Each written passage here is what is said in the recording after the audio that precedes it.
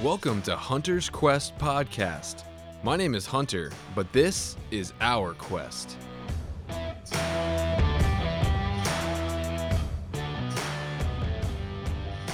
Well, what's up, guys? Welcome to the Hunter's Quest Podcast. I am your host, and yes, my name is Hunter. And this is our first official episode of the Hunter's Quest Podcast. And I just want to give you guys a heads up. This episode is with my cousin, Kevin, who I call Chad. And it's a really funny episode. We talk about our first trip into the mountains of Western Virginia, into some public land. And yeah, like I said, this is about my journey and my growth as a hunter. And this being our first trip into the public land. And like I said, it's a bit of a debacle. Some crazy stuff went down. I get really vulnerable in this podcast, and I'm really honest, like I said I would be, about some big time mistakes I made throughout the hunt. But I thought it was important to give you guys a really accurate picture of where I started when I started this journey, so you can see, where I'm coming from. And like I said, I'm not a professional, and just like anybody else, this is a progression. But the important thing is you make mistakes, you live and you learn, and you figure stuff out, and you keep moving, and you keep progressing, and you don't give up. So with that in mind, this is more of a hunt recap type episode, so we don't get into a lot of spiritual stuff in this one. And that is an important part of this show that I want to bring out with a lot of my guests. But just as a heads up, we don't get into a ton of that in this because it's more just of a recap of our hunt. But I wanted to give you guys a verse kind of stood out to me as I was preparing this episode from Proverbs that kind of sets the tone for what we're going to get into. But Proverbs 15, 32, and 33, whoever ignores instruction despises himself, but he who listens to reproof gains intelligence. And then 33, the fear of the Lord is instruction and wisdom, and humility comes before honor. So this episode took some humility, to be honest. But again, I want to be really open and honest and vulnerable with you guys and show you where I've come from and where I'm headed. So also, Proverbs 9:9 says, give instruction to a wise man and he will be still wiser. Teach a righteous man and he will increase in learning. So with those verses in mind, listen to this episode, learn from some of the stupid stuff I did, and increase in knowledge. And but the main takeaway is you're gonna make mistakes, but you got to keep trying. You got to start somewhere. So don't be afraid to do it. Just get out there and do it. Be safe, obviously. Be as smart as you can, but expect that some things will go wrong, and just be willing to learn from your mistakes. Hopefully you can learn from some of mine, but just get out there and get it going. Don't forget to check out Instagram. I'm going to post a bunch of pictures from this hunt and some videos that are pretty entertaining. And so my Instagram is @HuntersQuest_. Go ahead and give me a follow and check out the content I got there. Also on Facebook, Hunter's Quest Podcast. And please subscribe to the podcast and leave me a review. It helps me out big time. So, all right, let's head into this episode. Enjoy.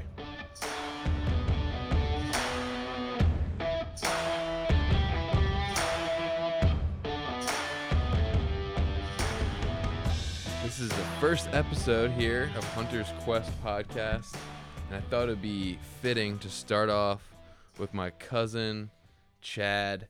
We go way back. Obviously, we're cousins, but we're really like brothers almost. I mean, even though we're like technically only like third cousins, I think, right? Yeah. But man, we've had some cool adventures together. We actually backpacked through Europe together in college. Twice. Yeah, twice. And we were best men at each other's weddings. We did some cool, goose hunts and stuff when we were younger, and now we're actually going to Wyoming together with our dads in October. This upcoming fall. That's right. Yeah, it's gonna be really fun. Looking forward to that. Yeah, it's gonna be awesome. So, but in this one, I thought it'd be fitting to kind of go in chronological order here and talk about this Virginia public land mountain hunting kind of adventure we went on. And it was like, for me anyway, it was like my first like public land deer hunt, mountain kind of hunt, camping style. Like, I usually hunt, just kind of day hunt near where I'm living. But this time, I kind of started hearing about public land stuff and thinking about the opportunities out west in the mountains, and kind of got the itch. And I think it was pretty last minute. I just kind of called Chad. I was like, hey man, you want to go in a couple of weeks and go camping and deer hunt?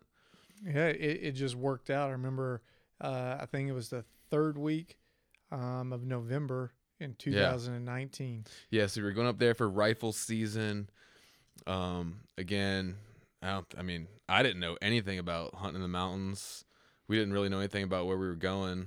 You had done a lot of researching via online maps and Google Maps and topography graphs.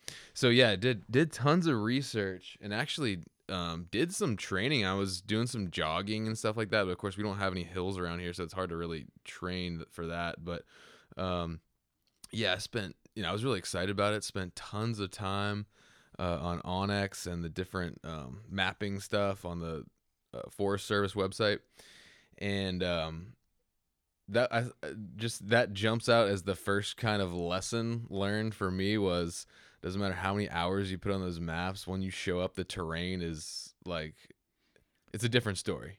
Absolutely. Absolutely. I remember thinking like, oh yeah, we'll just bomb down off this ridge and like, hunt this basin, and we get there and it's just like basically like, to us, like a sheer drop off into like nothingness. Yeah, the hike down there would have just been near impossible to get down to those, and your idea wasn't bad. I mean, it was a really good wilderness area. Yeah, it was a really good strategy. Follow this back country road, and then peel off from that. Go down about a 2-mile haul to a low pressured area that looked like really good terrain. Yeah, it looked great on the maps. And it's just accessing that was... Yeah, we didn't know what we were getting into. But before we get even there, so I'm just going to pull up some pictures on my phone, and I'll post these pictures, when this airs, so you can kind of get a visual representation of what we're talking about here. But I remember we had my truck all packed up, and little hiccups started occurring like almost immediately. I remember we were driving through the tunnel, and I was down on my phone looking at a map or something, and I feel Chad like tapping me on the shoulder like, Hunter. I look up, I had to lock my brakes up. I almost hit somebody. Almost. You were coming out of the tunnel, and I don't know that you were looking at a map on your phone. I think Parina's had called you. That's my wife, by the way. And so you were looking to answer your phone. Yeah. And I was like, cuz. I mean, you were accelerating coming out of that tunnel. That would have ended it. Like, it wasn't just a standard brake check. It was like, I literally really almost hit this guy very fast, like plowed into the back of somebody. And of course I had like, we were loaded down with probably a couple 100 pounds of firewood and gear and like everything. And the firewood was on a carryall, on a hitch on the very back, because the back of the truck was loaded down with all of our gear, and so coolers. The carryall had that dry seasoned firewood on it, just loaded to the max. Yeah, which I don't know if it's technically you're supposed to bring firewood into a national forest. I don't know, but check your local regs on that before you do that. But we thought it'd be a good idea to bring some firewood so we weren't scrounging, and we were pretty much truck camping. We didn't plan on really like packing in, although we decided later in the trip that was probably a smart way to go. But like I said, this is our first dip into the public land experience, so we went just kind of looking for a place to camp by the trucks. And so we drove out there. We did find actually a little rifle range for us to check our guns, because another cool thing, so me and Chad's granddad and my great uncle, to him is Papa, to me I call him Uncle Jim, but just an awesome guy. I mean, I could spend a whole podcast talking about him. World War II veteran, just kind of legendary, almost status hunter, Cajun kind of guy that grew up in Louisiana. But anyway, I lost my train of thought completely. The rifle range. Oh yeah. So we on the way up there, and the reason the trip was so memorable to me is because it was last minute, and I hadn't had a chance to sight in my rifle or check it, and then so we found that range on the way up. But the reason I was talking about Uncle Jim was because he gave us, before he passed, he gave each of us a rifle. He gave Chad his 30-06, and he gave me a 30-30. And so both of us were actually hunting with those guns that, Papa/Uncle Jim gave us. And Chad's has scope. Mine was open sight, but we wanted to check that thing out. And I think we got it pretty close, right? Yeah, we got it on the paper, which was about as good as we could because you got the call of the wild in you, man. Oh yeah, I did not want to waste time. I wanted to get out there hunting as soon as possible. And yeah, you got what I call the call of the wild in you, and you were wanting to get up there and run and gun and get into the woods and make an evening hunt our first day there. Yeah, and so it's about a 4 or 5 hour drive. 5 hour drive. And so I was really hoping to, spend as much time as possible hunting, because I knew it was going to be kind of tough hunting. So we hit the range real quick, kind of got what we could, and then we, like I said, we pulled up into the spot I had located on my e-scouting and realized it was like basically not doable, at least not for us at that time. Well, the road to get there, like I said earlier, is this just real windy, crooked, just backcountry road, just dirt, mud. Logging road. Yeah, logging road, just really bumpy. And as I said, the call of the wild had Cuz here, and he was probably driving the speed on that road that was a little hard on his truck, hitting those hitting those holes, and so about the time we got to the spot and we're trying to glass where he was wanting to get down to, and realize that it was just not going to be possible for us to haul it down and there. It was so steep, there was nowhere even to really camp off the side of the road there. No. So, but we ended up going a little further, kind of going to plan B. Again, when you're going into blind, when you're going into public land, make sure you have plan B, plan C, plan D ready to go, because unless you've been there before, there's a good chance your plan A is not going to be what you think it is. So have those plan Bs ready. Anyway, we were able to get, and I had a offline map saved from onX. That's another tip. Download the onX app and make sure you have plenty of offline maps saved of your area, and even much bigger than the area you think you're going to be. That's a huge tool. So do that. Anyway, we were able to use that map and find a little campsite off, maybe a mile from where we were. And the call of the wild. Almost my truck, remember? Yeah, the call of the wild had you kind of in panic mode that you weren't going to hit the woods that evening.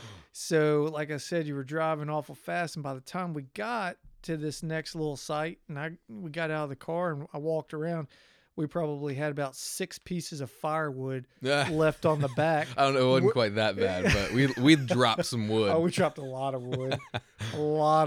And yeah, so that was interesting as the road was. I remember picking up some wood on the way back, like the next day. Yeah. But anyway, so then we found this little campsite, and I'm pulling in there. And I'm really glad that I had decided before we left, another tip, before we left, I had gotten brand new all-terrain tires, not mud tires, just all-terrains, but because I knew we'd be kind of back in some spots and didn't want to even mess with the idea of getting stuck. So, it might not sound like a big deal, but the difference between a highway tire and an all-terrain is quite substantial. And I even still to this day, I will put on a set of ATs as hunting season starts, and then I'll change back to my road tires after to save the treads on them. But definitely recommend having a little tread, but we pulled into this campsite and we were kind of checking it out, thinking we might stay there, and being a little excited probably, I pulled into what didn't look like a very big puddle, but dang near got stuck. It swallowed your truck pretty good. Yeah. Yeah. Do we have to put we put firewood under my back tires to get out of there, didn't we? We managed to waste a couple more pieces of firewood, putting it up underneath those tires. And Chad had lovingly split every piece of this firewood like it was his baby doll. It was a wonderfully seasoned stack of red oak. It was just each piece was symmetrical. I had been out there all summer long busting this stuff up. And hey, it helped me get the truck out of the mud, so it served a good purpose. Yep. So, but anyway, so we were able to get out of that. That was a scare. It's always scary when your tires start spinning and you're miles back in. No cell phone service, and of course, it's not a life or death situation or anything like that. But it's not somewhere you want to get stuck, especially right in the beginning of a hunt. So, anyway, I'm pretty sure I had to convince you to get back in the truck to try to get it out, because at that point you were almost ready just to shut the doors and say, I don't care, I'm going hunting and I'll deal with this when I get back.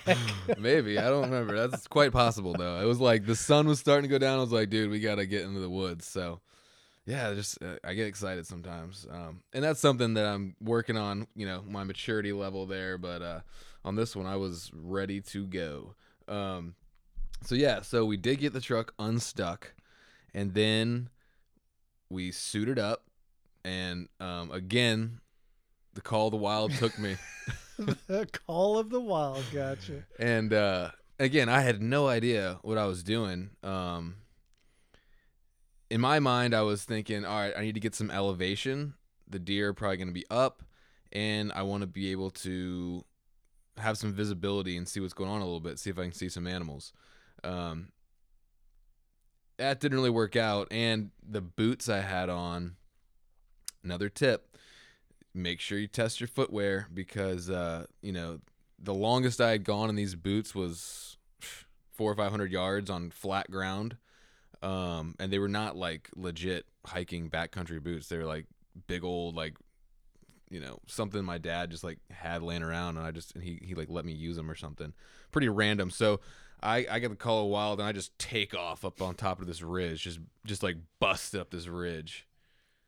Yeah, I remember we were on the road, so this campsite that we ultimately ended up at is right on the road, and we locked everything up, secured it, just put our gear on, and we were going to set up camp after we made an evening hunt, which no biggie.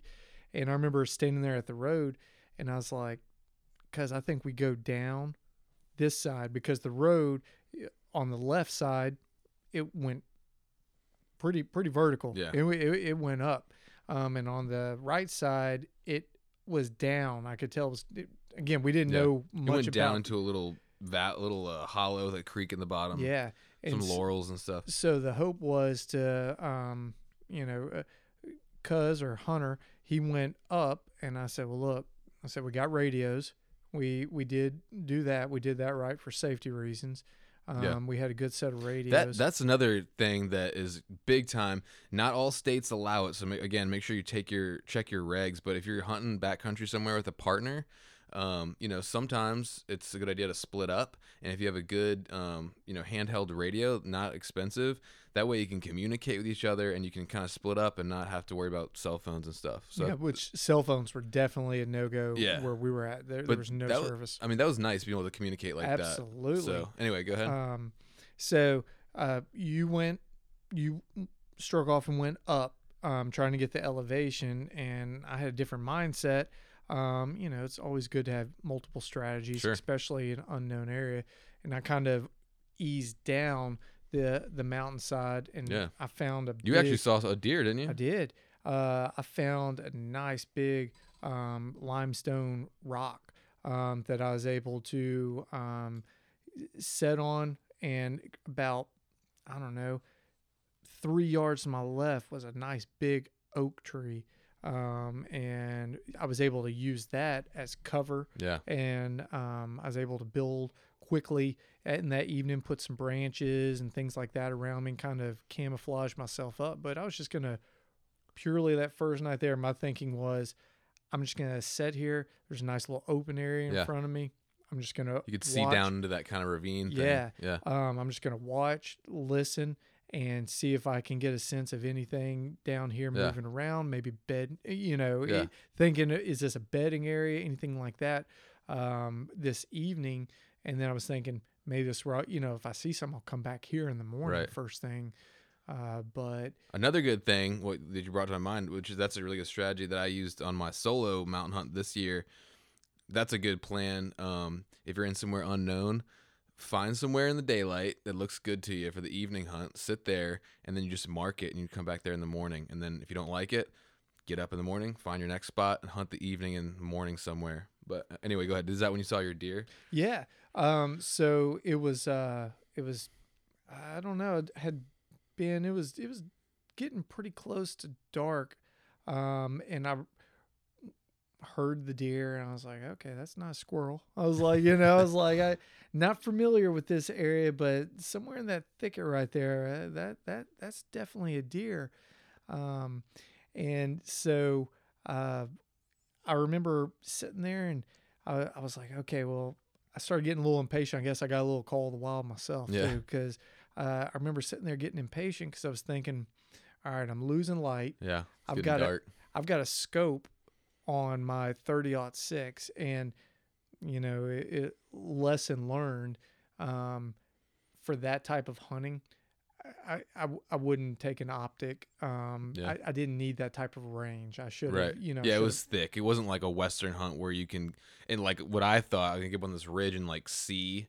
No, it was so thick. Like you don't see more than 50, 60 yards unless you're in a really good location. So, yeah. So, lesson learned on my end. But knowing that, hey, I'm losing light, I have this optic and it's going to be really hard to see. So I got a little impatient. And I just remember like finally giving in and standing up and peeking around that oak tree I said was about 3 yards, and he was right there. Oh man. And then I just see the whitetail just boom, boom, boom, bouncing down. And I was just like, you idiot. I was like, all you had to do is just be patient. Be patient. Yeah. And but hey, I mean, getting in completely unknown area and seeing something the first night, that was promising. Yeah, it really was. And we took it that way. Oh, I was excited. Yeah. Man. I was really excited. Meanwhile, I had booked it up this freaking hill thinking I'd be able to see, and I get up there and it's like so thick. It's not even basically worth it being up there.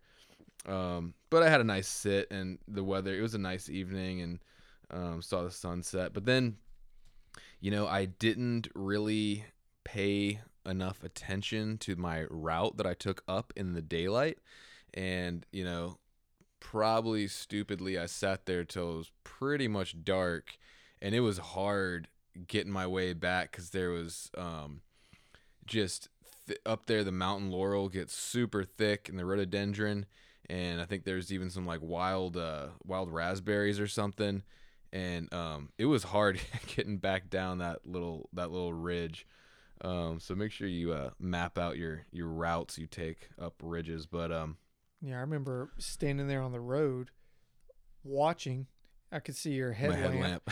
And I could see your headlamp and left, right, right. I mean, you were working hard to get down that mountainside. I mean, yeah, thick brush. You never think it's going to be that bad, but once you're in it, and a lot of this stuff, I know, guys, probably to some of you, it sounds really obvious, but I just want to give you guys a sense of how little I knew to begin with, how little we knew, and just the mistakes we made. So you can, you probably already know most of this, but hopefully this will help some of you guys out there.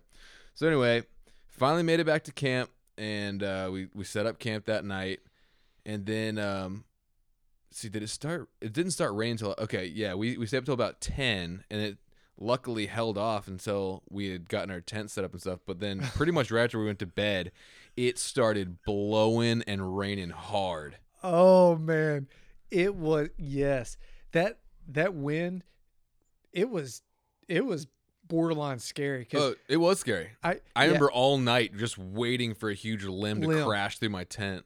I remember getting up about an hour after laying down for the night when that wind started, and I remember getting out, pulling my tent stakes up, looking up in trees and spotting, like, shining a light up there, and purposefully trying to move it to where no limb would easily fall on me. It was sketch, man. It really was. And it was real windy. Like I said, we didn't have like awesome gear necessarily. We just kind of had basic camping stuff, and it was third week of November, and I think that might have contributed to why I was so anxious to get out hunting that afternoon, because I knew that there was like this pretty large system rolling in. I forgot. Yeah. You were monitoring your radar pretty closely. I forgot. We were trying to beat. Yeah. That's kind of one of the reasons I was so antsy to get in the woods that afternoon, but because it was like it was supposed to rain like the next 24 hours straight. Oh, yeah, at least, like or more. Yeah, it was like just socked in. So barely slept that night, just waiting to get impaled by a giant limb from one of these oak trees above us. And about, whatever it was, an hour before sunrise or whatnot, it's pouring down rain. It's windy, and in my experience, and it's not the same everywhere, but in my experience, in that kind of weather, deer don't really move. They kind of hunker down, and we had planned on getting up, before the sunrise and hitting it, but it was just so nasty. We were kind of like, "Cuz, are we really getting out in this?" Yeah, I remember hollering, talking between the tents, and it was pretty we were both in total agreement that they're not going to be moving in this. It's so windy. Yeah. It's so noisy, so spooky. They're not going to be moving. Yeah. It's raining. What sense does it make to get up before dark and just before light? Yeah, just wander through the woods in the dark and not knowing where we are, basically. Not knowing where we are. I mean, I had a good mindset of where I wanted to go, but it's not like I had marked it. Yeah, it wasn't an exact location. Yeah, I didn't mark it. I didn't know how to get back there, so it made no sense. Yeah. And it's probably the better call that we got the rest while we could and saved our energy, because it turned out to be a pretty exhausting trip overall. Yeah, so we got up after the sun, and I think so at that point it was raining really bad, and we just said, well, let's just gear up and just go hunt a little bit. Let's just do something. We're here. Yeah. Let's just do it. Let's just go hunt, whatever that looks like. So we ended up both kind of going back to that same area that Chad was in the day before, and kind of, still hunting, working our way over there slowly, keeping our eyes open. And then we sat on the edge of this little ravine, and just kind of was looking into there for a while, just sort of trying to hunt. And then I think Chad said he wanted to bomb down in there. Mm-hmm. And at this point, like I said, me bombing up that ridge the night before in like boots that didn't fit me and were not designed for that, I had worn pretty decent blisters in the back of my feet already. And I was like, dude, I'm not going down there. Yeah, you did. You totally set up there. You're like, no, and you were like, cuz I'm telling you, it's further down there. You were a little gun shy at that point. You were like, cuz I'm telling you, it's thicker down there than you think, and it's a little bit further. And I was, dude. I'm not gonna lie. But I struck off and he did. He charged it and did it.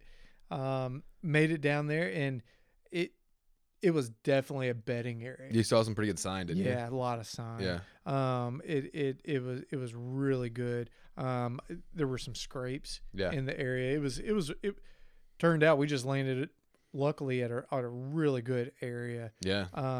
And so anyways, I remember, again, luckily we had those radios where we could quickly, and quietly communicate. I just remember I was like, all right, well, I'm going to push through this thick stuff just be mindful because you were still up on that ridge. So I said, I'm going to push through this. And we were wearing blaze orange too. Absolutely. But, and, it's just kind of like, just be mindful, any movement. Well, you were wearing blaze orange. I don't know if I was. I'm looking at a picture right now. I don't see any orange.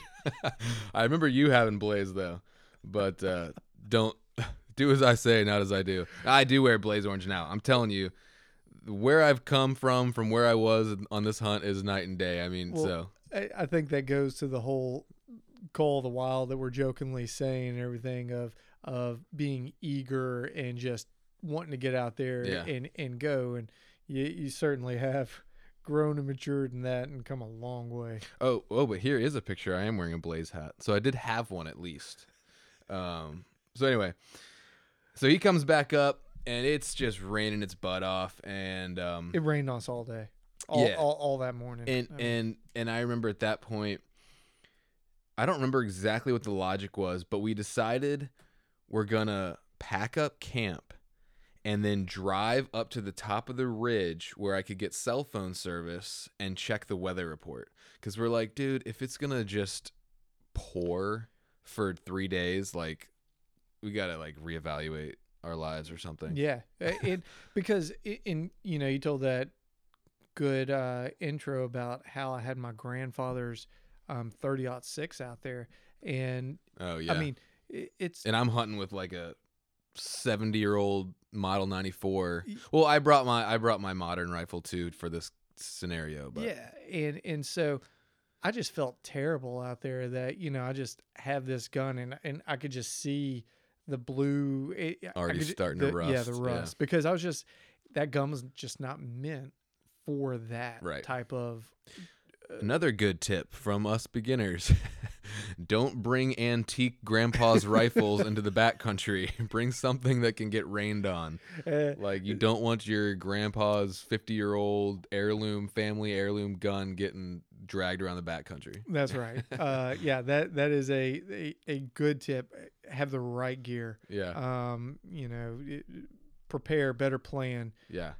Which we didn't. I didn't even have really good rain gear. Like I had like this ginormous, like half ripped, really old, like duck hunting jacket that was like 3 sizes too big, and like it kept me pretty dry, but we just didn't have the gear for. We were not. No. It was a last minute trip, or last second, plan, and we did it, and it was great. I wouldn't trade that. Oh no, it was awesome. It was awesome. Yeah. I wouldn't trade this for anything. But yeah, we weren't quite prepared. No, we weren't. But that's the beauty of this story and why we're telling it, because it's kind of funny, and we can learn from it. So anyways, we pack up camp, we go up, and we check the weather, and we realize it's actually kind of spotty. Like, it's not just this solid wall of rain that we were afraid of. It looks like we might actually get, some breaks, and it might actually clear. It's actually supposed to clear up in a couple hours. So we said, all right, we already packed up camp and picked up most of our firewood on the road on the way back. I know. I was going to bring up the firewood, but so we already got camp all packed up. So we said, all right, well, let's put some miles on these back roads and drive around and see what we can find. We might, chance on a better spot. So that's what we did.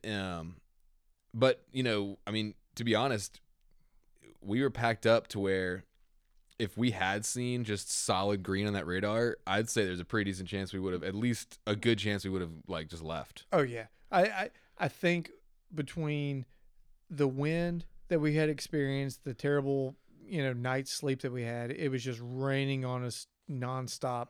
Your feet were pretty tore up. Yeah.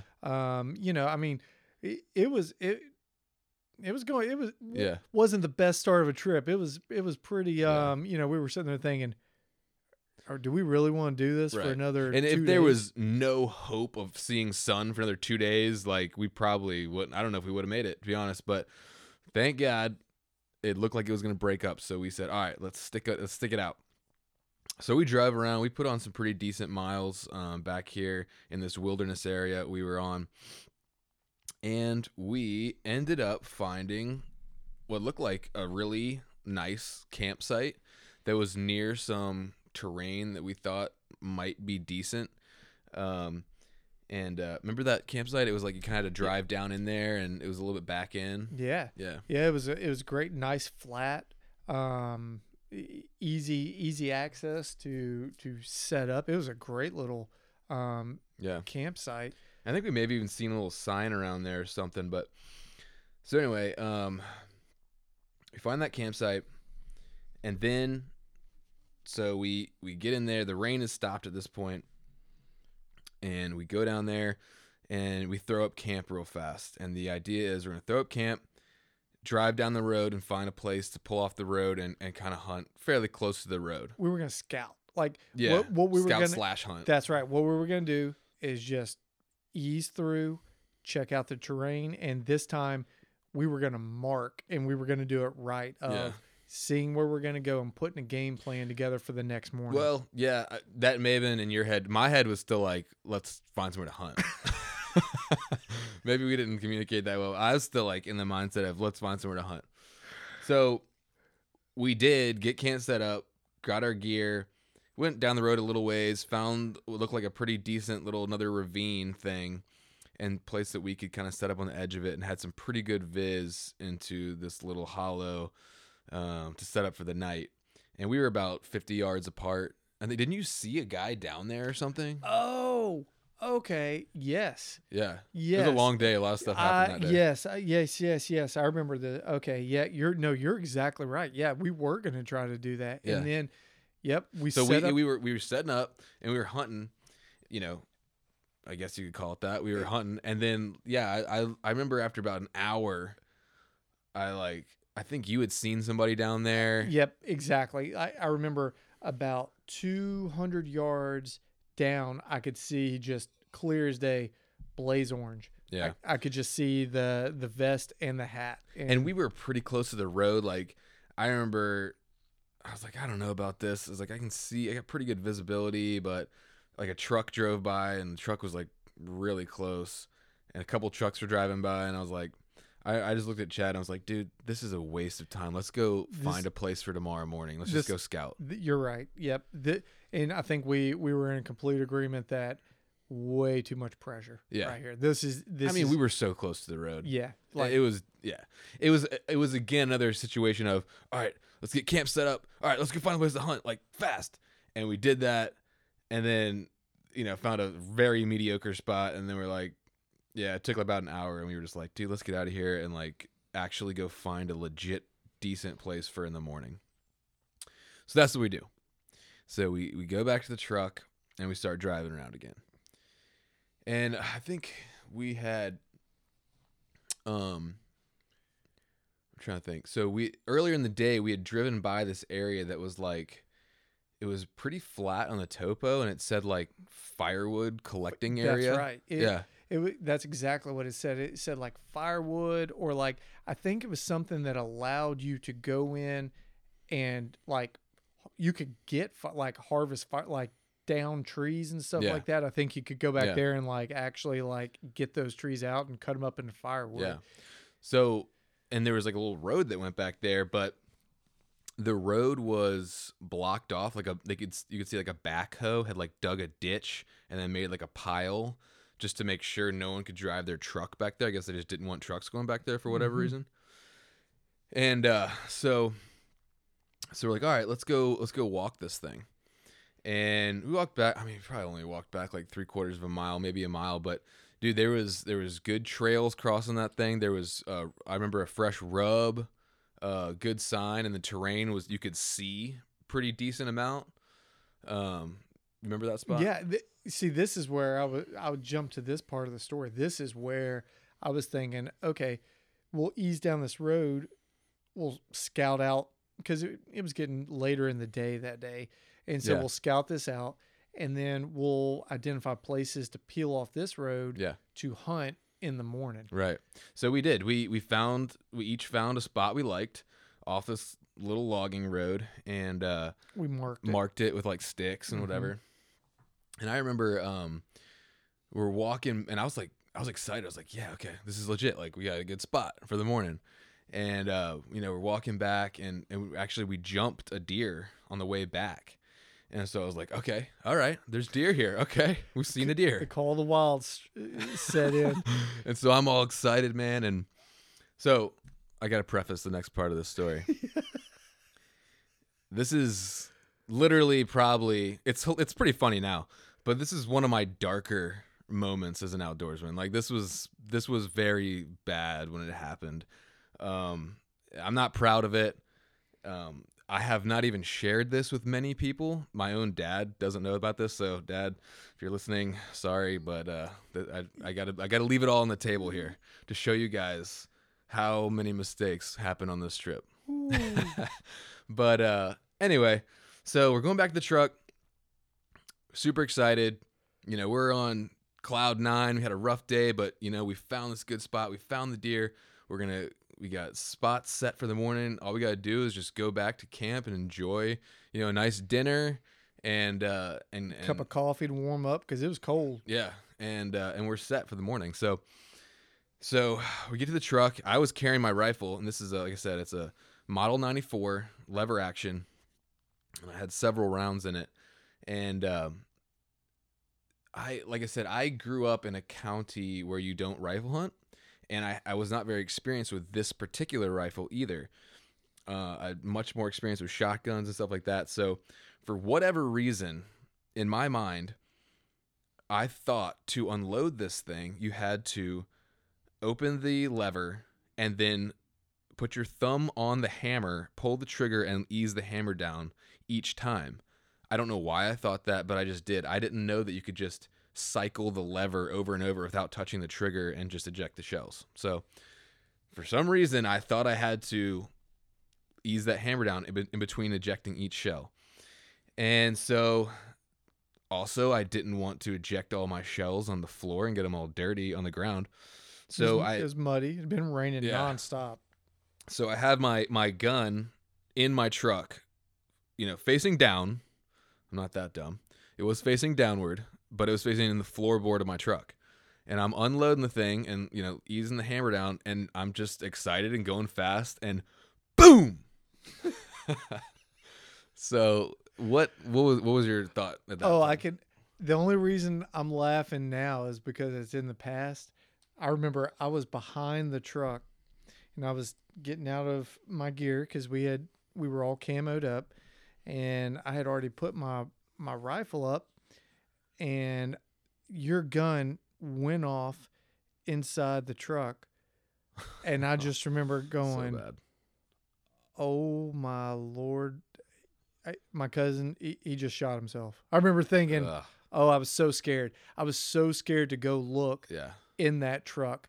And I remember finally getting the courage up, and I walked up and I looked in the passenger side window, and you're just staring down at your floorboard with your jaw dropped like, what just happened? Yeah, I was just in disbelief. And again, it's funny now, we can laugh at it, but it was not funny at the time. It was literally probably one of my worst moments maybe of my life, definitely in the outdoors, one of my worst moments.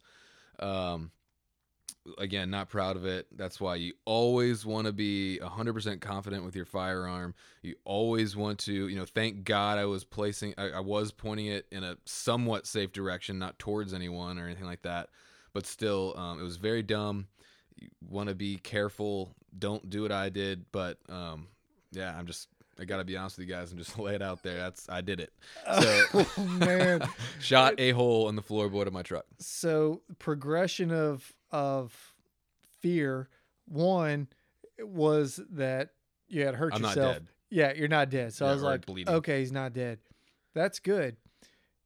Then the next progression, I looked at your rifle and where it was aiming, and I said, "Cuz, did you just shoot towards your engine block?" Yeah. And you were like, "I'm such an idiot." Like, I was in disbelief, man. Yeah. And so then my next fear was, okay, we have no cell phone service. I hope his truck starts. Yeah. And we were we were pretty far from our campsite. We were definitely far from town or anything like that. And it was, it was later in the evening. There wasn't anybody else coming by there. Drizzling rain, cold. Yeah. So I was very scared myself. And I remember once I kind of collected myself and like got back to reality, I think I crawled under the truck to look at it, but I couldn't really see anything.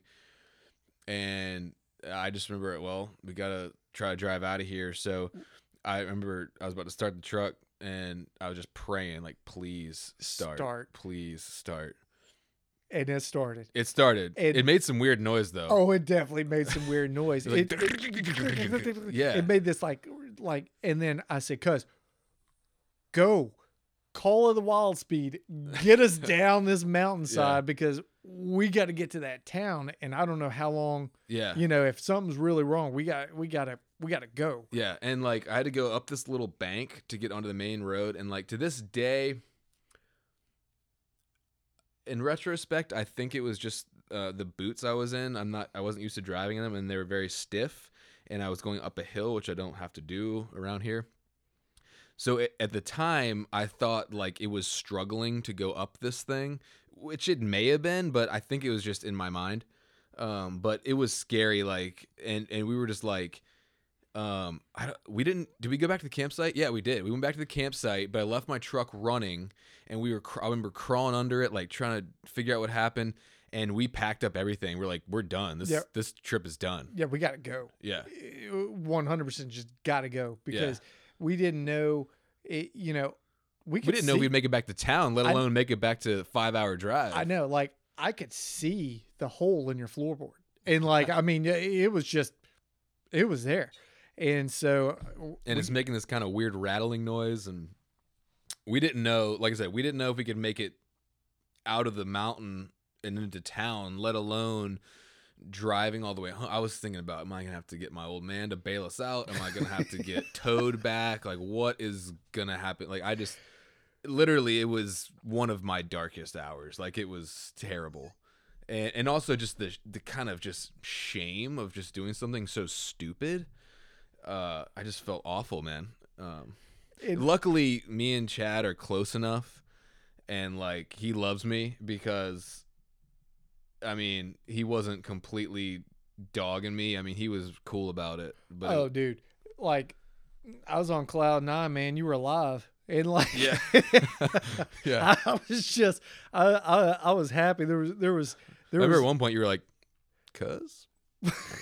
That was pretty dumb or something. Yeah, but there wasn't too much ball busting. You could tell I was in the dumps. Oh yeah, definitely. You were down in it, man. It was not the time to pile on. Oh no, anything. I was literally at I was at level 10, like excited. This is awesome. We found deer to like -30. Like I was just like, talk about adversity in the backcountry and stuff going wrong. Like this is the poster child for it. Like. And even now talking about it, it doesn't sound that bad because, like I said, no one got hurt, thank God. But barring someone being injured, this is pretty bad. And I was low. Oh, it was. I mean, at that point, it was definitely like, okay, this is done. From just raining on us nonstop to the plan A that we had going in here and trying to do this stuff, it was just all falling apart, and like nothing was going right. No, this was just the icing on the cake, and it was just like nature's way of saying, "Get out of here." Yeah, it's like the trip from hell. So yeah, y'all are done.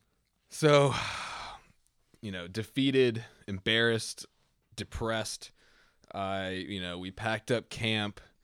And literally legitimately scared that we might still get stuck back there. But packed up camp and we went into town, this little tiny town. I think it was about 7:00 at night when we got into town, 7 or 8, and pulled in this gas station. And I remember going in and just asking the folks like, hey, because we didn't know what to do. We didn't know if we should just book it back home or like, we were really 5 hours away. Yeah. And so 7:00 on like a Saturday night or something like that. I mean, really, or Friday night, but it was like a Friday night, and I was worried like there's not going to be a garage open. No, we knew that nothing would be open.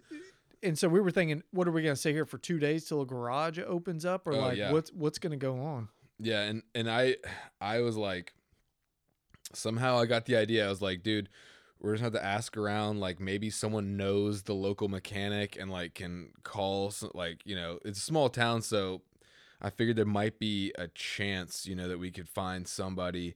So yeah, that's what we do. And like again, just so confused, so many thoughts running through our heads. What are we gonna do? Pull into this gas station. I remember going in and asking the cashier lady if she knew a mechanic or anything. She didn't really know. She was, was like, oh, that place is probably closed or whatever. And then I remember, I think I talked to some locals outside, and I was just like, and just basically told them what was going on. I was like, do you guys know anybody that might be able to take a look at this thing? I don't even know what's going on. And they're like, well, yeah, there's this place right down the road you could try. And so I was like, all right, cool. So we jumped in and we went down the road a couple blocks. This place, it was closed, but I went up to the door, knocked on the door. This mechanic shop. Thank God, again, the dude was still in there, and his wife opened the door. I just, completely hat in hand, just, hey man, we're stupid city boys, and I just shot a hole in my truck. Can you please help me? And this dude, awesome guy, just had mercy on us and he's like, yeah, pull her in, open the thing up, put my truck on a lift, looked at it. It was amazing, dude. This guy helped us out big time. Oh yeah, I so blessed that he opened the door and like let us in. And was cool about it. Oh yeah, absolutely. And even while sitting there doing checking out the truck and everything, asking us, well, where were y'all at on the mountainside? Yeah. And he was just telling, and we were like, yeah. And you told him where we were the first day from the map, and he told us, well, that's the coldest, windiest place on the whole mountaintop. Yeah. He's like, I used to hunt up there. That's the coldest, dang, windiest spot on the whole mountain. Like, yep, we were like, yes, it was. Yeah, he was really cool. And anyways, he showed us where your bullet hole went into the transmission. Yeah, basically, I don't know a whole lot about cars, but the thing went through my floorboard and cracked and punched about a 1.5-inch hole in the bell housing of, I guess it's transmission. Your transmission. Yeah. And he looked at it and, kind of messed around with it a little bit. He's like, honestly, you're fine. Like, yeah, you're fine. But he said, you were literally like a couple millimeters away from, if you'd hit this thing, it would have drained all the fluid and it wouldn't have moved. Yeah, you wouldn't even have made it like 15 feet from where it was. And that was the concern of, man, that's what I think we were worried about, is losing fluid on something. Yeah. If it was your train, like, it just coming goes down. Out. Yeah. And so anyway, she was like, well, what's that noise? He was like, oh, that's just the bullet in there rattling around. Yeah. Which I gotta say, to this day, still sometimes it makes noise. It's gotten better, but still sometimes I'll be hitting the accelerator. I'm like, okay. It just never wants to let me forget that. But, oh man. But dude, shout out to Toyota and Toyota Tacomas, because that thing literally got shot by a 30-30 round and still got us off the mountain and got us through the rest of the trip, which we'll get to. But I don't even remember the name of the garage out there. But either. I don't know. That guy was our angel, man. And we were just so lucky. Yeah. And blessed. And then so after all that, like he said, no, y'all are good. I remember sitting there in the car then after that, and we were going. Well, we pulled up a little gas station to get some snacks because we hadn't eaten anything. Yeah, no. And then we were like, okay, decision time. So for the second time this trip, packed up. This little weekend hunt, we were sitting there packed up in the truck. For the second time this very day, yeah, we were packed up, about to leave. Trying to make a decision. Legs.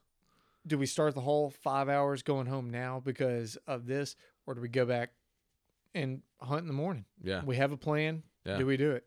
And I had already resigned myself so much to the fact that this trip was done that I completely screwed it up beyond any form of saving, that I felt bad, like, for what I kind of felt like I dragged Cuz through here.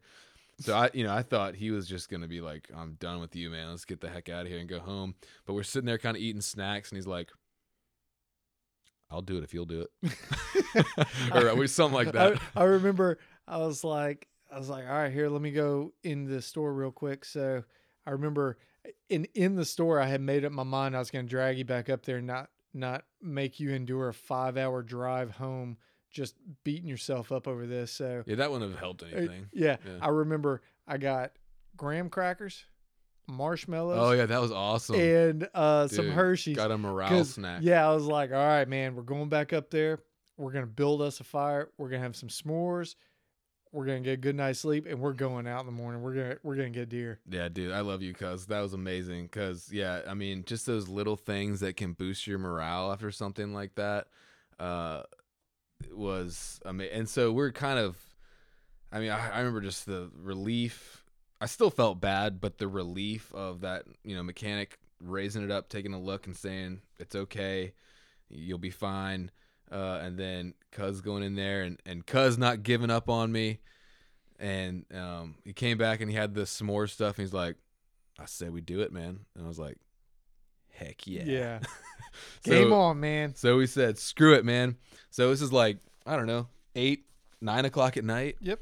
And we go, my truck is rattling. Like down the highway with bullet bouncing around in my transition. But we went back to our spot, set up camp again for the, I don't know, second or third time that day. Yep. I'm looking at pictures right now, and we had a nice little meal and made those s'mores and had a good night looking at the stars and absolutely counting our blessings that it was terrible, but it could have been worse. The Lord was watching out for us, and just make the best of it. Yeah, man. And it was cold that night. We got good fire going, and I remember just, all right, let's get a good night's sleep, and make the best of it. We still had our spots picked out. That's exactly right. We, for the first time after all of these, we actually had a plan. Yeah. We actually had done the right thing and took our time, scouted an area, and we were going to hunt it the next morning. Yeah. So I was like, let's stick to the plan. And once we figured out that our vehicle was safe, we didn't give up. I mean, we still could have been easy to either A, drive home, B, like crash in town somewhere, or C, even go camp somewhere. And we talked about all these options. Go camp somewhere and just sleep in and just leave the second we woke up. But I remember we're talking about it and we're like, dude, we're here. We don't feel like driving back tonight. So we're here. We might as well just stick to the plan. Yep. and just go hunt. Yep. And so we did. And that's what you got to do, man. Like, stuff is, hopefully stuff isn't going to go this wrong for you. But stuff almost always, pretty much always, I'll say, is going to go wrong on a hunting trip, a backcountry trip. But that's when you just got to dig in, make the best of it, get yourself some s'mores and just keep at it, if just, you can. Yeah, just go for it. Yeah, absolutely. So we ate our s'mores. I got pictures of it. It's pretty cool. And that was nice, just having that weight off my chest. And so we went to bed that night. And yeah, I remember waking up and there was frost on everything. And it was a good looking morning. And we headed back out to our spot. Yeah. Temperature definitely dropped that night. It was really cold the next morning. The clouds had moved out. You could actually see the stars, which was nice. Yeah. But we had a little bit of a weather window because still it was calling for rain to start the next day in the afternoon, and that was our last morning to hunt before we had to leave to go back. Yep. And so we went down that little logging road. I went. I remember I have this thing. I pretty much have to be in my hunting spot 1 hour before sunrise, which to me it seems about right. A lot of people think it's early. And I was like, dude, I'm going. And Chad was like, I'm going to sit here and drink my coffee. I was like, whatever, dude. Later. And so I went down there and sat. And then, 20 minutes after I'm on my spot, here he comes walking behind me to go to his spot. But it didn't matter. That's just me. I always like to get in a little early, but and literally I'm just sitting there. I had pretty good visibility. I could probably see about 150 yards through this oak flat next to this logging road. It was one of the only areas we found that had some pretty flat topography. And some visibility. So we felt like it gave us a good opportunity to see some land. And, if you're hunting big bucks, you probably need to get into some like thick, nasty, steep stuff. And I got a guest coming on here in a couple episodes named Nathan Killen. He's an expert Virginia mountain hunter, and he's killed some huge bucks. And we're going to talk a little bit about, how to actually kill some big deer in the mountains. But we weren't after big deer. We were after a deer. And we'd also planned it so this last day, so like most of the time on public lands in Virginia during rifle season is not a either sex day. It's buck only. But this last day was a doe day as well, or antlerless deer day. So we wanted to get somewhere we could see a deer. We didn't really care. We wanted to fill the freezer. The motto was, if it's brown, it's down. Oh yeah, and I'm not ashamed of that at all. Not to mention we were both hunting with basically antique rifles, and mine was open sighted. And so anyway, I've been sitting there for it was probably getting to be around 8:30. I got up and took a pee in a bottle right there, just sitting on the ground. And I sat down, and then just 5 or 10 minutes later, I saw this little deer about probably 120 yards away. And again, I'm using my great uncle's Model 94 serial numbers between 1949 and 1950. So it's it's an antique, open sights. And but this little deer starts feeding my way and working its way closer and closer. And it got to about 60 yards and shot, and I hit it. Got the deer. Yeah. So I was stoked, man. So, I heard the gunshot, and I definitely knew it was you.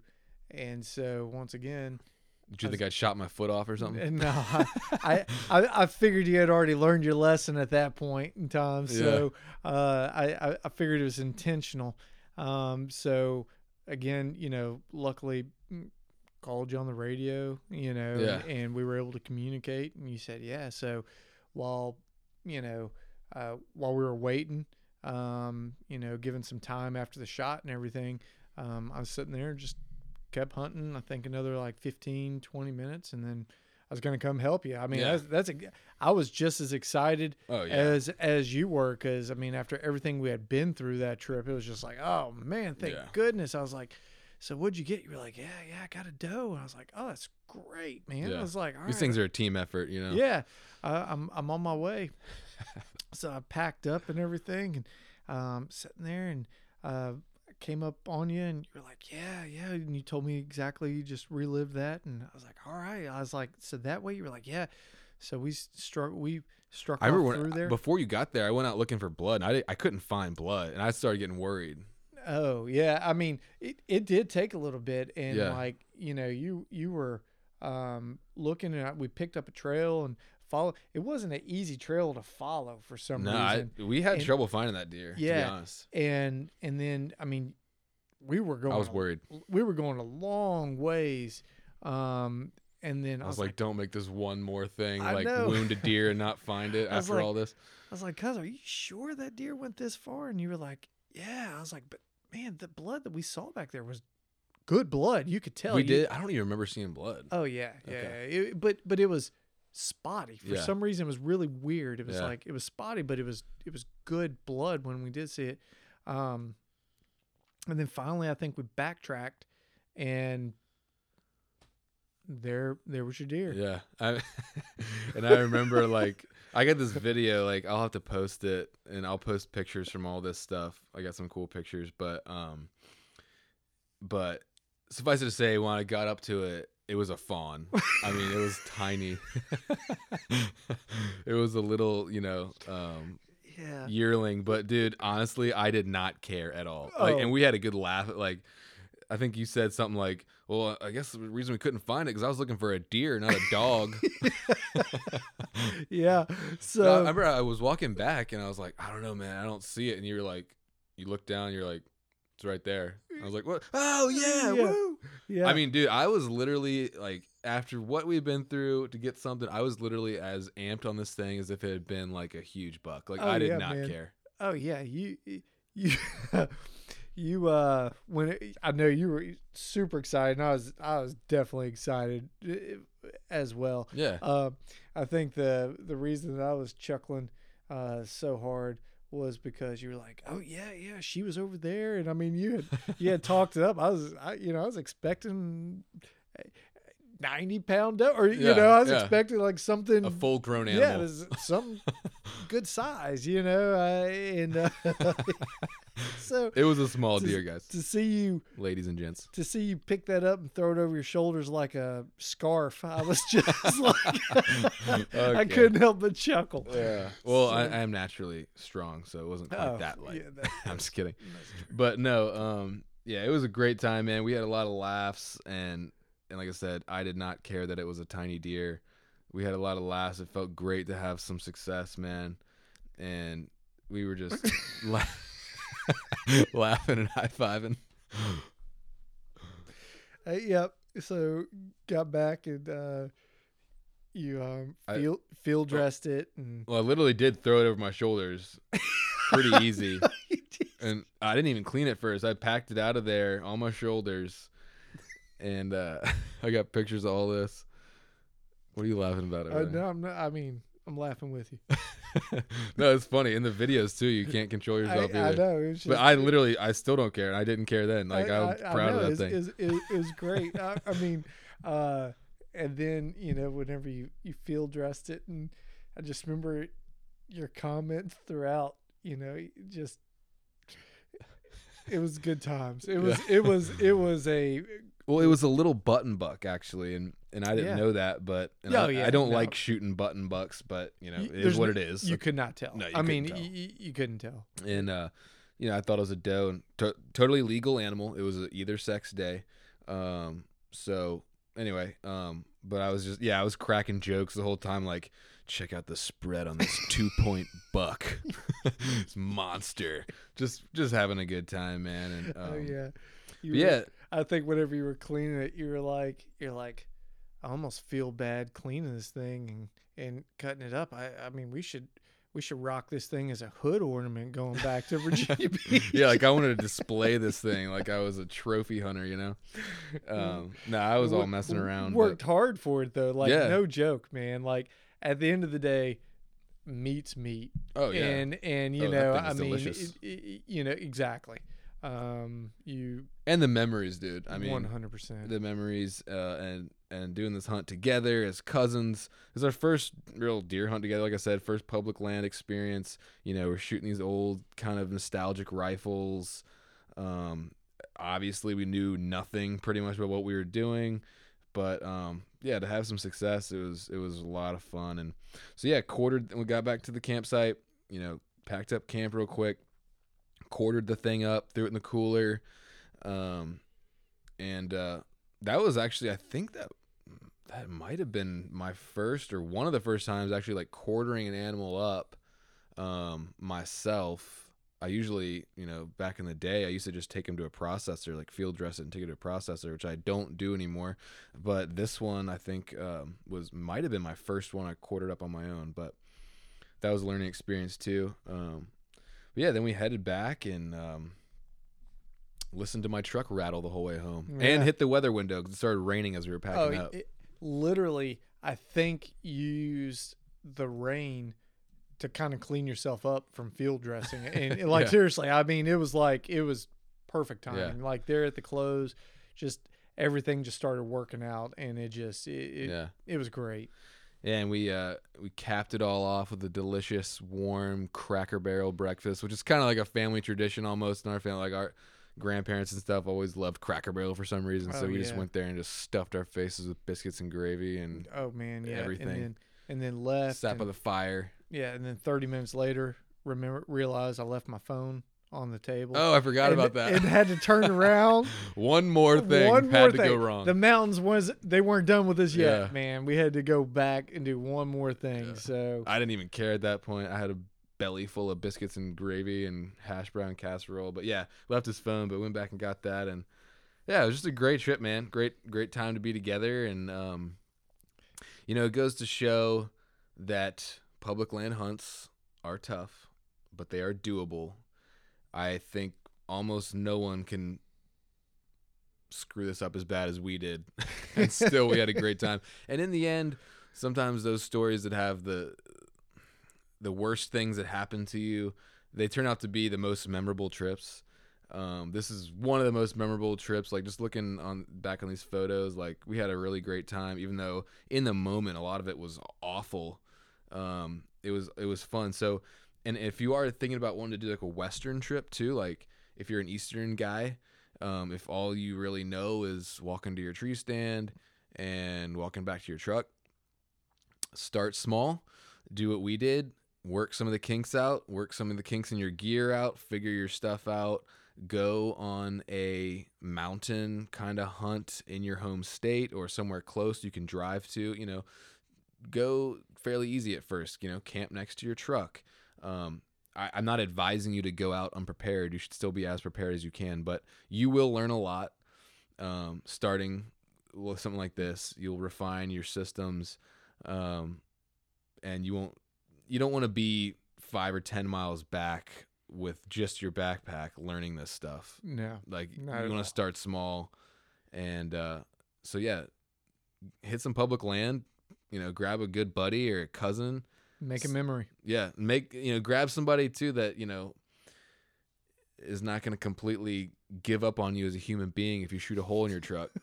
Like you gotta, picking your partner is important, but go out there with a buddy or a good friend or a family member and go make some memories, like Chad said. I don't know, what was your takeaways from it? Probably just the realization of I got to have better gear. I need to better prepare, have the right gear. It's like any project. You got to have the right tool for the job. Sure. Just taking out the little things that you can control, make it a whole lot less stressful whenever the things that you can't control, like some of the things that we ended up running into, just happen. So, taking out some of, absolutely said it right. Like, be on top of the things you can control. Yeah. And so what if it was raining the whole time? If I had the right gear, that wouldn't have bothered me. Yeah. But the fact that I was sitting out there with a gun rusting up, that I knew, like, oh man, it's little stuff like that. Yeah. Control what you can, prepare for what you can, and then it'll help you adapt for the uncontrollable and be more flexible. And I get that's a great point, and what I said before. But another big takeaway for me is just, and I think I've said it before on this podcast already, but just the mental toughness thing and just sticking in there. Like, another reason why it's important to have a good partner, because if you got somebody who's whiny and wants to just give up at every minute, like, that's gonna be tough. But things are gonna go wrong. Be ready for it, expect it, and just be ready to stick in there, because if we had packed up and left, we wouldn't. The memory would be quite different if we had decided to leave after that truck debacle. It would have been a pretty bad memory. I mean, we still would have been I don't know. It would probably have been a pretty bad memory if we had left. Yeah, I don't think we look back on it and laugh quite as much. No. And I agree. It would have been kind of a sour memory. Now it's like, yeah, some bad stuff happened, but like in the end, it was awesome. Yeah, it was okay. We toughed it out. We went back up there, and it learned worked a ton. That's right, Yeah. and it worked out, and wouldn't trade it for anything. Yeah. So that's our story, guys. Like I said in the beginning, and as you can clearly tell now, I'm not a pro. I'm not an expert. I'm just a normal guy. Hopefully, I have progressed a lot since this trip, but still got a lot to learn, and learning as I go. I want you guys to learn and grow with me. and realize that if I can do it, you can certainly do it, because I guarantee most of you probably haven't shot holes in your truck yet, and you don't need to now. Just don't unload your gun pointing at your floorboard or any other thing. No, but seriously, but yeah, we got this Wyoming trip coming up that I just want to talk about real quick. Super excited about this one. It's gonna be awesome. It's gonna be great. Get our dads to go out west with us. Yeah. And just backstory, our dads grew up together as best friends, basically. They're first cousins, and they grew up as like brothers and best friends, hunting together. They camped and hunted and fished together like constantly in high school and college, and they're still close. Very and actually, close. Next weekend, the four of us are going to be up at my dad's place in Maryland goose hunting. Goose hunting, that's right. But my dad's coming in this weekend. Oh, nice. But yeah, I roped all these guys into. I mean, it wasn't hard. They were game, but my dad's not a huge big game hunter. Chad's dad is a big deer hunter and always wanted to do an antelope trip. My dad's always wanted to hunt antelope. Yeah. Like he I didn't know that. Yeah, oh yeah. So my dad, deer hunter, loves upland game hunting. He got drawn several years back in Kentucky. Oh yeah, the Kentucky elk hunt. And we took an elk. Successful too. Yeah, he got a rifle tag with it. Got an elk, and that's awesome. Anyways, he's always wanted to do an antelope, and whenever I said, "Hey, a hunter's wanting us to all get," my dad was, "I'm in." Yeah, I'm in. Let's do it. We should maybe do a podcast sometime about your dad's elk hunt, because you went with him on that. I did. It was great. Yeah, we could absolutely. Cool. He's yeah. It's a great story. But so yeah, we're gonna drag the dads out there. And if you don't know, antelope is also a great way to start as a Western hunter. It won't be my first trip because I did Alaska last year, but this will be the first trip where I'm kind of organizing it and sort of leading the trip. And so you can get on a really decent antelope unit with 1 point in Wyoming. You purchase a point between July and October 31st. You can purchase a preference point for deer, antelope, and elk. If you're confused about that or want to know more, drop me a line, DM me at HuntersQuest_. I'll help you figure that out. It's not that complicated.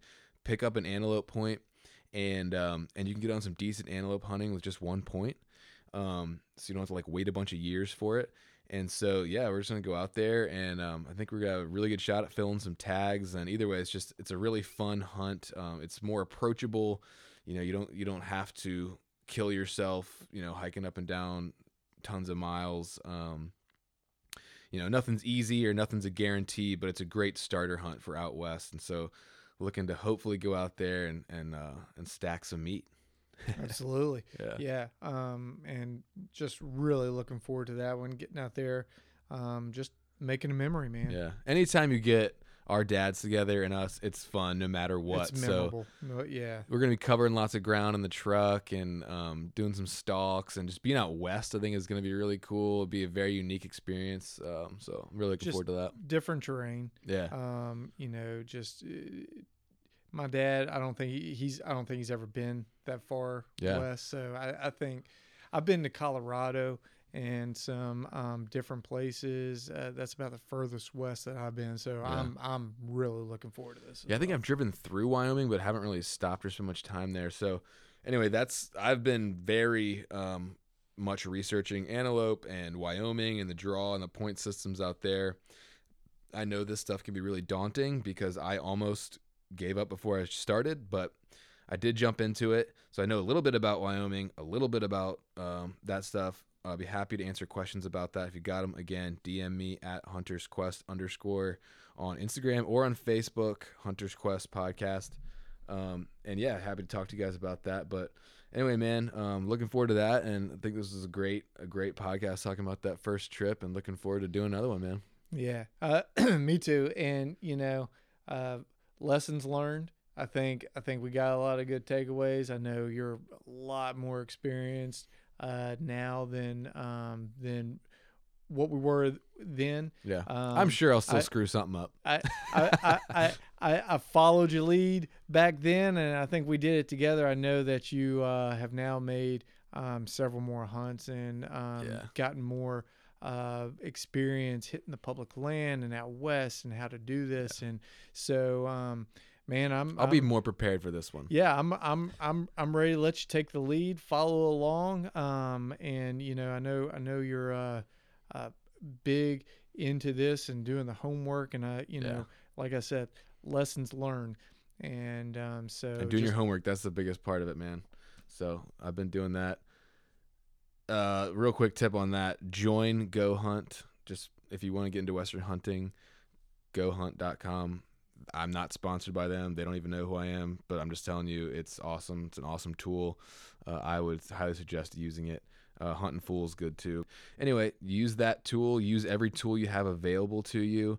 Don't be intimidated by the systems. They are a little confusing, but you can figure it out. I promise. If I can figure it out, you can figure it out, and I'd be happy to help you. So drop me a line.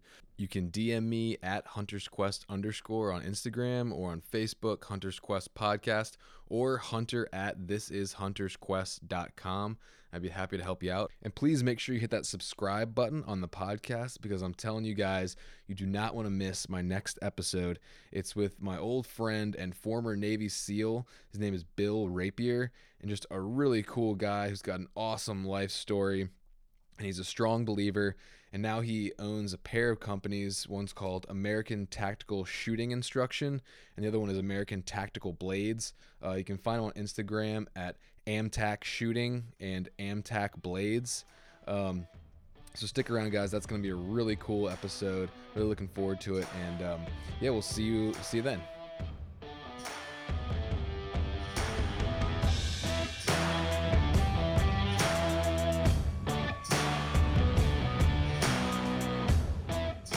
Thanks again for listening to Hunters Quest Podcast. And make sure you stay up to date on Instagram at HuntersQuest_ with pictures and videos from the stories we tell here and just my day-to-day, as well as stuff from the awesome guests we're going to be having on here. I'm also more than happy to answer any questions you guys might have, whether it's about hunting or spiritual stuff or fitness or gear. Also, if you like what you hear and you want to stay on this journey with me, please hit that subscribe button and leave me a review. It helps me out big time. So shoot me a message anytime, and I'm looking forward to hearing from you and continuing this quest together.